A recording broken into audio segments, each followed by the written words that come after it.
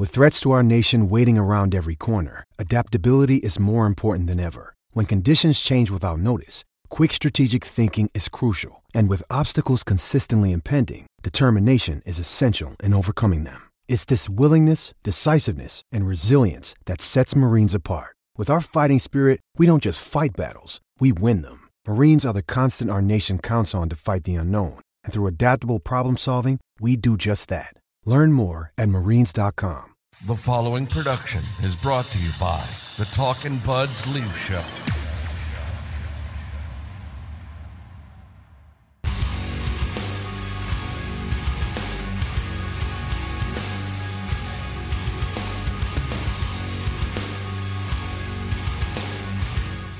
So I had this moment before the Sunday night game in Nashville where I'm scrolling Twitter and I'm going to the usual beat guys and I'm like, who are the line combos going to be? Who are the line combos going to be?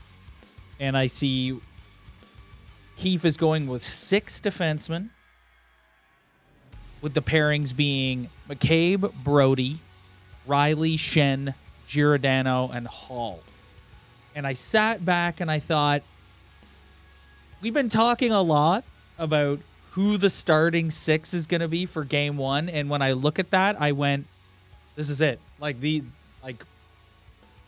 Liljegren's out, Gustafsson's out, and I think this is the 6 that Keefe is going to roll with. I want to have a talk about Timothy Liljegren in general in a minute, but when you look at that, do you agree with that? Yeah, I think the only guy who has any shot of just getting in and out is Shen, but I think the other 5 are set in stone, and Luke's gonna have to lose his spot to be pulled out of the lineup. I think it depends on how rough the Lightning want to play, because if that is the value that Luke Shen brings, we've seen enough games of him back in a Leaf uniform now that is the value that he provides. You would look at him and you think Justin Holl actually laid a nice hit in Nashville, but you look at him and you go, he's an upgrade physically over the quote unquote bottom 4, which is Hall, Liljegren, Gustafsson, and Shen. So you look at Shen and you go, he's the if we're going for physicality, he's the number 1 choice. Yeah, it's his ice time has been pretty sheltered since he's been in the lineup. Even with 6D last night, he only had 13 minutes when Riley had 18. So, that's a little bit of power play time in there as well, but they are kind of shielding some minutes. Sheldon Keefe's pretty quick on the trigger to just throw in a random line or pair, but, I don't really have a problem with it. Everyone who's watched Justin Hall play hockey for this team for the past couple of years, I feel like we all have a little bias that we're kind of sick of watching him, so you want to see some new exciting names in there, but he's not coming out of the lineup. When he plays well, he plays well. So it's just, I just want to see Keefe just go with it. Just, you know what, pick your 6, go with it, see what happens. All right, so I wanted to talk a little bit about how I do love the loading up of McCabe and Brody as your top pair, but we'll park that for a second because you brought up Justin Hall. I want to talk about Timothy Liljegren because there's been a drop-off in his play in the last few weeks, basically since the trade deadline. And we've been very vocal on this podcast all year about, wow, this guy's improved so much. He's made such a huge difference. At one point we've said he's a top 4 guy, and I do believe at one point he played as though he was a top 4 guy. But there has been a definite drop-off in his play. Do you buy into... I think the 7 guys has really screwed him up because I think he's a guy that I think needs to settle in to his place in the lineup. And I think having this defensive depth has sort of gotten in his head. He's playing with less confidence. He's turning the puck over. There were several instances in the Carolina game on Saturday night where he just would flat out turn the puck over. And I'm sitting there going Tim, my guy, what's happening? What are we doing here? And the more I think about it, I think bringing in these depth pieces and having them rotate, one, he's kind of it's made him uncomfortable, and I think he's probably the type of player that needs to be comfortable in order to play well. And 2, he's kind of scared of making a mistake, because if you make a mistake, you're out of the lineup and one of these other guys is in, and thus he's playing like it. He's playing like he's making boneheaded decisions out there. It's not even that. It's like he almost has the yips. Like there's been a couple instances this season where he's just flat out like whiffed on a breakout pass and it's led to a goal. Like it's almost like he has the yips. And you think about Galchenyuk in the playoffs when he threw the puck away. You think about Dermott when he threw the puck away. And it's just, I mean, sometimes you fan on a puck, but if you're going to make those type of mistakes and have the yips while trying to make a breakout pass, like you can't be doing that in Game 5, Game 6, Game 7. So as long as he's doing that, he's not going to be in the lineup. And also, like, just if he's not moving the puck, which is his like quote unquote specialty, then then you have bigger guys in there who are more physical, who are moving the puck just as well as he is right now. So it's you're out. And he's the young guy too, so he kind of gets.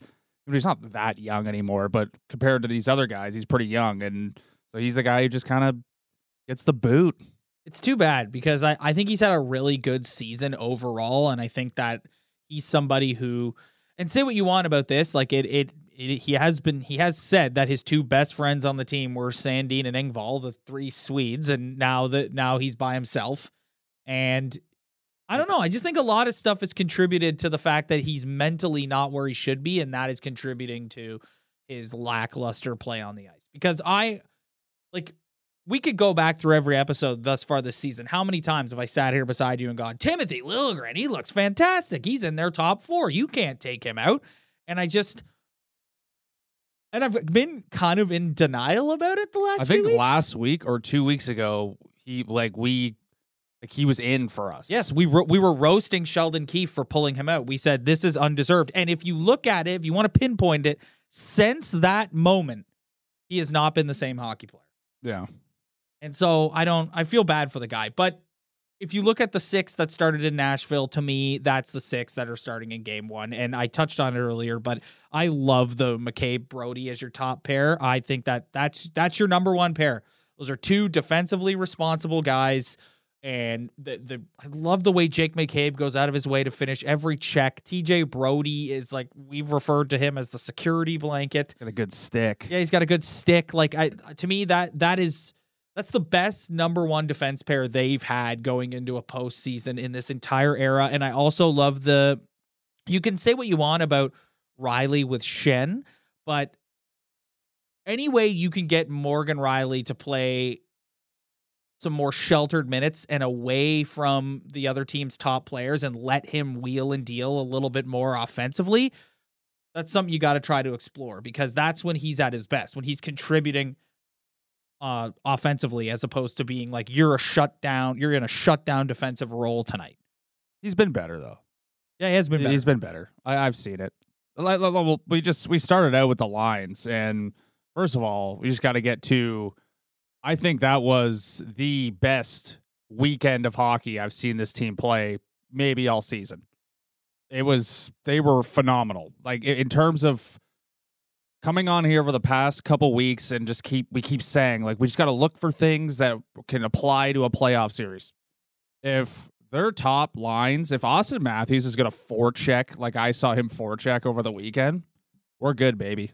I've never seen him skate like that before. I've never seen him forecheck like that before. And I would say that when he is doing that, he is the most dangerous forechecker. The guy can lift his stick like nothing I've ever seen in my entire life. He looked like a man possessed. And that line looked incredible. They were dominant. Even in that loss, they were dominant. The Carolina game on Saturday night was the definition of like a feel-good loss. Like they deserved a better fate, and they played really, really well. And when it was over, like, you were disappointed because they deserved better. It wasn't a situation where you're like, oh my God, if they hadn't done this or that, it would have been different. It's like, no, that's a good hockey team that they played, and they played them really well. How much of that loss do you put on Matt Murray? I don't know. I don't know. Because I saw a lot of people who were and I'm like, and this is like the contingent of the fan base that is like anti-Murray. But I did see quite a few takes on Twitter on Saturday night of people being like, if Joe Wall even is in the net, they have a better chance of winning that game. I don't think you put the blame on Murray at all for that game. I mean, like, I don't know. What do you think of the 4 goals thing? Like whether he plays well or not. Yeah. Whether he plays well or not, the guy has let in 4 goals. Listen, every time he started since he's come back. All I've said on this podcast is I'm not a Murray. Like I've never been start Murray. Like it's just I don't think he's that great. I think what they're hoping for is just somehow he enters the playoffs and just becomes a completely different goalie of the past. Like, do I think that's going to happen? Probably not. But I've never been a massive Matt Murray like lover. Well, I think we should be clear that we were saying it's a possibility he starts game 1 last episode, and that's not because we're sort of championing him to do so. It's because we just are looking at it through the lenses of the organization and how they feel about him and why they brought him in. Like it was more of this is a realistic option for them, despite how we feel about him as fans. And I'm also a little worried about Samsonov's time off here. Like, what if he had, I mean, he had a baby. I mean, I know he was dealing with a couple minor injuries. He comes back, and what if he just sucks? And also, like, you could also make the argument that Ilya Samsonov's been very good this year, but has there been a game where he's stolen one? I think if you look back at all his starts, there's not really a game in there where he's like completely stolen a game. Matt Murray, like one game in Dallas where he faced a zillion shots and stood on his head, and the game against Ottawa where they won in the shootout, even though he gave up a bunch of goals that game, he was getting peppered all night. So he has shown the ability to play like he could steal a game, but overall, just his health and just overall the games, like Samsonov's just been better. Well, and deserves a little bit more. I'm not going to sit here and say put it out in the world that Joe Wall could be an option, but I do after watching him play. No, but listen, who do you feel better having as your third string goalie, Joe Wall or Michael Hutchinson? Yeah, third string, I get it. Joe Wall or David Riddick. But it is funny when a no-name, like this town. He played well. Tell me he didn't play really well. Yeah. This city, though, just loves like the idea of like Joe Wall could be like Jordan Binnington and like just step in and could create magic. Yourself, you know why people feel that way, Ryan? Because that is the brass ring that everyone is trying to reach. You yourself have ranted numerous times on this podcast about this organization's like complete and utter ineptness when it comes to drafting and developing goaltenders. So I think when people see a guy who's drafted and developed in the organization having the season that he's having in the American Hockey League with the Marlies and playing the way he plays, people kind of are like, wow, this is like, we've literally never seen this as Leaf fans. A guy who is a goalie in the organization with some upside and the potential to be like a good goalie at the National Hockey League level. I guarantee you that there's like at least 20% of the fan base would look you dead in the eye right now and be like, I would start him game 1. Ryan, you can go on Twitter right now. You could go on Twitter the second the Nashville game ended on Sunday night, and I tell you, it's more than 20% that are saying he should be the backup to Samsonov and not Matt Murray. This is a tough conversation. Like I don't hate Matt Murray like other people hate Matt Murray. I don't.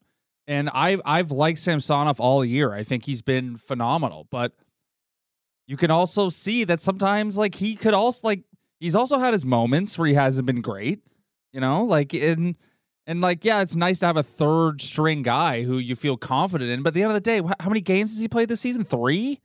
4? Well, I also think people get really excited about the season he's having in the American Hockey League. I love that. And you know what? It would be the great, like, I'm not going to lie. Like, it is in the back of my mind, too, where it's like, wouldn't it be sick if, like, you just went on? Because sometimes you do see this. Jordan Binnington, perfect example. remember what's his face in Ottawa that one year, the Hamburglar? Yeah, like, the Hamburglar. You know, like sometimes these guys do come up and they don't know what, like, they don't know any better. They just get in the net. They just go on a heater. So I don't think anyone is sitting here saying Joe Wall should be the game 1 starter. But there are people saying that. No. I can confirm to you 100% that I did see some takes last night that people were like, your 2 goalies going into game 1 should be Samsonov 1 and Joe Wall 2, and just get Matt Murray out of my sight. I saw a lot of that last night. That's silly. Yeah. I it's mean, not something they're doing. Like, they're not doing that. Happening. They're not doing. No, there's zero chance they're doing that. That's an ultimate, like, if you were a coach and you had to make, I don't know whose call that is. I don't know if Dubas is making that call, Keefe's making that call, or it's a 50-50 split, but you'd have some sort of nuts on you and some sort of instinct to make that move. Like, that's not happening. I would even go as far as to say that if Matt Murray or Ilya Samsonov has a game in the playoffs where they get absolutely shelled, that's still not happening. The only way Joe Wall is sitting on the bench in the playoffs is if a guy's hurt. That's it. Everybody's crying, but it's just like, look at the season this team's had. They've had a very good season, very consistent season. They've done it with these 2 guys. Like, Joe Wall stepped in a couple games, but it's... And Shalgren played a couple, but it's, for the most part, like, Murray and Samsonov have shared the net for this very good season. So it's like, I don't think, I will say right now, hot take right now, prediction that if they lose this series in the first round, I don't think it's going to be goaltending related. I don't. I saw Jack Campbell be in the net last season. Jack Campbell is the worst goalie in the NHL this season. It's not even close.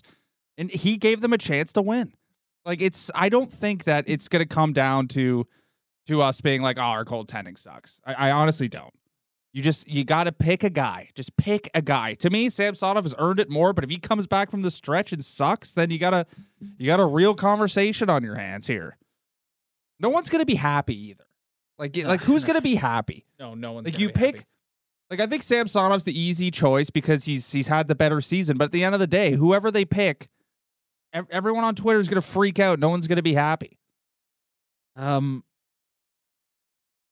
I need you to, like, counsel me here, because I've said a couple of times in the last few weeks that I don't love their game defensively. I haven't loved their game defensively in a long time. It seems like the house is on fire back there, man. There's running around. Everybody's out of position.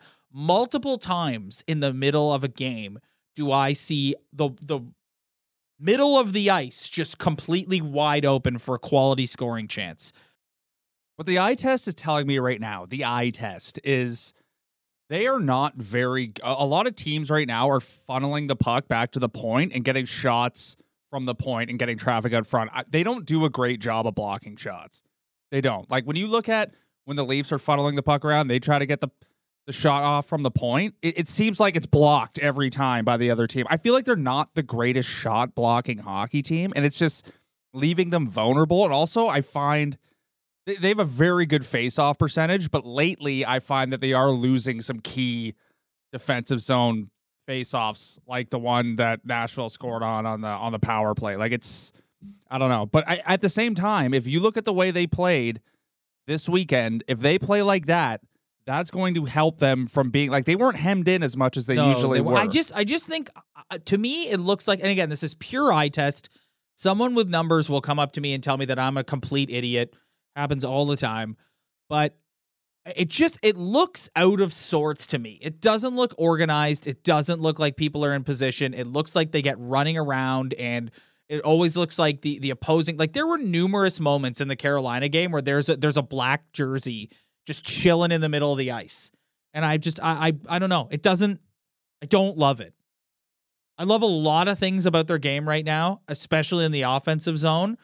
Like, the power play looked really good. Austin Matthews is just on another planet. Mitch Marner, like, incredible. I don't know, man. Like, they get back in the defensive zone, and I'm like, I just keep having these flashes of, like, being in Tampa, and there they are scurrying around their own end while Tampa's just dominating possession. I don't know. But then Tampa can't win a game. So I don't know what to think right now. Yeah, you're gonna We're just gonna nitpick. Like it's just this season it needs to end. Like Yeah, it does. When I see TV spots running for the Jays season opener, that's a good clear indication that this season really needs to end. Yeah, it does. But they have some. You have the schedule up right here. There's some big games still. Panthers, they got some Sens, Red Wings. They got the Blue Bruins Jackets. and Lightning. They got the Panthers 2 more times who are fighting for a playoff spot. Ottawa's the greatest hockey team I've ever seen in my entire life. Like they should have beat the Leafs that one game, and then they destroyed the Lightning. Like they're a damn good hockey team. The Habs always play the are no Leafs tough. cakewalk. Habs always play the Leafs. And then they got tough. the Rangers. Like, you know, like this needs to end though. I'm over it. Yeah, because we just keep coming on here and just recycling the same narratives, and we talk about the same D pairs, and we're going to argue about the goalies till we're blue in the face. But it's just all the proof's going to be in the pudding after the game 1. You hit on something last episode, and I thought you were so right. Austin Matthews forechecking is on another planet, and if you were going to look at, clearly he was dealing with an injury that's feeling better. But if you're going to look at what the major change in his game has been over the last 2 weeks, it is without question the speed and intensity with which he is forechecking in the other team's zone. Yeah, sometimes he looks like he's stripping like house league players of pucks below the goal line. Like he's that good. Like he when he is doing that, you could make the argument that there is no better skilled player who forechecks as well as he does. Like holy shit. I'm gonna and he's big and he's actually like leaning on somebody, not hit. He's never gonna go in and nail someone, but he's actually leaning on someone and lifting their stick and taking the puck pretty easily. I'm gonna clip that and post that on social media, and there is going to be so many Edmonton Oilers Connor McDavid fans that are going to. Well, no, Connor McDavid doesn't need to forecheck because when he gets the puck, he doesn't need to pass it. He can just skate through the entire team. It really doesn't matter. Yeah. But like you talk about, we've always talked about, Austin Matthews is a big boy who he's never going to run anybody over, but he can lean on someone. And I've seen him leaning on people and stripping pucks like it's nothing. And look what happens when he does. Like he's unstoppable. He had 15 shots the other night. I know. 15. He was all around it, man. When he scored the goal, I was like, it was just a matter of time. Like he was all around it. And Carolina is a team that we've seen, like that's a puck possession team. Like they are on it all the time. And Austin Matthews just said F this and absolutely reversed it on them. And he had the puck the whole day. 15 shots on net. That's ridiculous. Speaking of shots on net, how much are you reading into that? And I've also got to the point that I think whoever does the shot counter for Sportsnet and TSN, like it's out of like so. The first like 8 minutes of the Nashville game, I was kind of watching out of the corner of my eye because I was finishing making dinner. And I look up and like the Predators have like 11 shots. And I'm like, there's no way. That happened in the Carolina game too. There's no way. That's 2 games in a row where through the first 10 minutes of the period, they were getting outshot double by, digits, yeah. Like the other team had double digits before they even had 3. And I'm starting to read into that. Like there's a lot of people who are like, oh, outshot again. And it's like, 1, I think whoever's counting the shots is drunk. And 2, it's like, it clearly doesn't mean that much. Like they're a team that more often than not doesn't start games quickly. As long as they keep it out of their net, they really do bounce back. And even in the Carolina game, they gave up 2 quick goals and had a ticky-tack brutal penalty go against Nola Chari in that game, but they were able to bounce back and tie it up. So yeah, I don't really read that much into shots on goal anymore. Well, then they came back and completely outshot the Hurricanes, which is what you want to see, because when they played the Sens, they got down early on shots and they got outshot by like 30. So like why you love these games this weekend is there's 2 games where they were down by 10 shots 10 minutes into the game, and then they storm back and they completely turn around. They turn on the forechecking. The top players look like the top players, and then they end up out shooting the other teams. Like that's what you want to see this weekend. I think it's just like if you hate on any part of their game this weekend, other than people hating on Matt Murray, I guess, then you are a hater, because I really liked what I saw this weekend. Oh no, 100%. So did Sheldon Keefe. You and Sheldon. Yeah, phenomenal. So did everyone else. Yeah, I mean, if you're picking at things this weekend, you're just picking at negatives. I said earlier. Like I brought up the defensive zone coverage earlier, and it's like I said, to me, that's pure eye test, and it doesn't look great. But if you look at the numbers and the results, that argues against it. So this is where when you get into this war of eye tests versus numbers, it's like it shouldn't be versus. They should work together in unison. Yeah, whatever. Come together. Yeah. Can I read you the Tampa Bay Lightning's last 4 games? Sure. 5-2 loss to the New Jersey Devils, 3-2 loss to the Montreal Canadiens, 7-2 loss to the Ottawa Senators, and 2-1 loss to the Boston Bruins. I don't blame anybody for losing to the Bruins. I'll tell you that right now. But we touched on this last episode about how we're going to give the Lightning their due and their respect, but how can you, like, I don't know. But it doesn't. But at the same time, I mean, other than what we've spoke about before, that their D-core isn't as strong as it has been in the past. I'm not worried about them. They've done this before. They know how to do it. They know how to turn it on, especially against the Leafs, who can turn on any team. Yes. The Leafs are a outlet for any team to plug in their energy and completely switch it around. Toronto Maple outlets. And then there's the Boston Bruins, who sit 3 of their best players and still beat the Carolina Hurricanes. I know. Bergeron didn't play.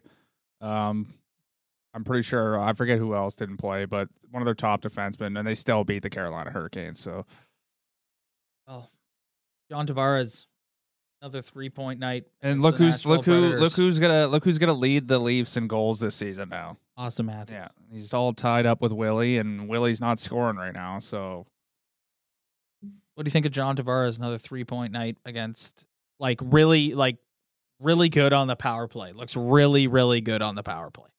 Yeah, he needs it. He needed it. He needs it badly. But he's good old John. He's gonna get his 82 points in 82 games this season, or how many games he's going to end up playing at the end of the season. Yeah, it's pretty I feel like you and I get a lot of heat because we have been vocal about Johnny, and you and I are always we never diss the contract. We're always saying dissing the contract is not fair, but we do say maybe he doesn't look fleet of foot, and what's the best role for him. But you're right, you just check the box score at the end of every game, and there's John Tavares, and almost every game he's in there.